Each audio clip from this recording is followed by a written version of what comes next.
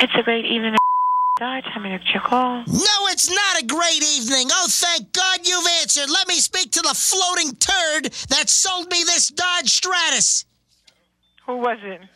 Who's working there right now? Who you want to speak to? Name the sales guys. I'll tell you which one sold it to me. Financing the vehicle of your choice doesn't have to be a tough experience.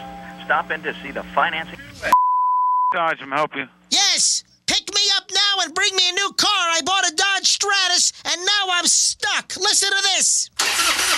This car, and I want a new one right now. I'm stuck.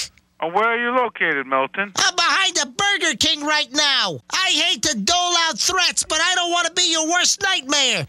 With gas at close to $3 a gallon, I sought out an alternative as any level-headed consumer would do.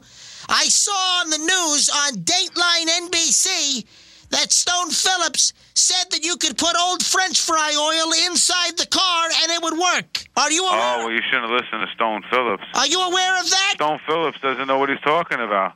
So I If poured Stone's telling you to put French fry oil in your car, maybe that's why it won't start up. restaurants. I'm behind the BK right now. I topped off the car and now listen. Nothing. Yeah, but I think the episode you saw on Dateline was to use the oil. It's a great day.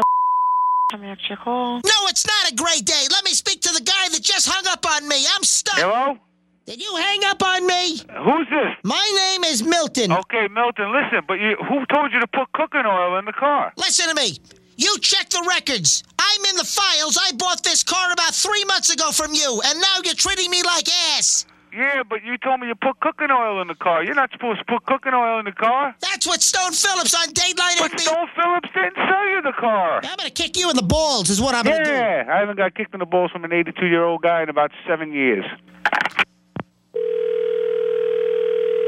That's a great points Dodge. I'm going to your call. No, it's not. It's a living hell at Dodge. Put down on the phone right now. Who would put cooking oil in his car? Got to be a half an idiot. Find something else to do, jerk off.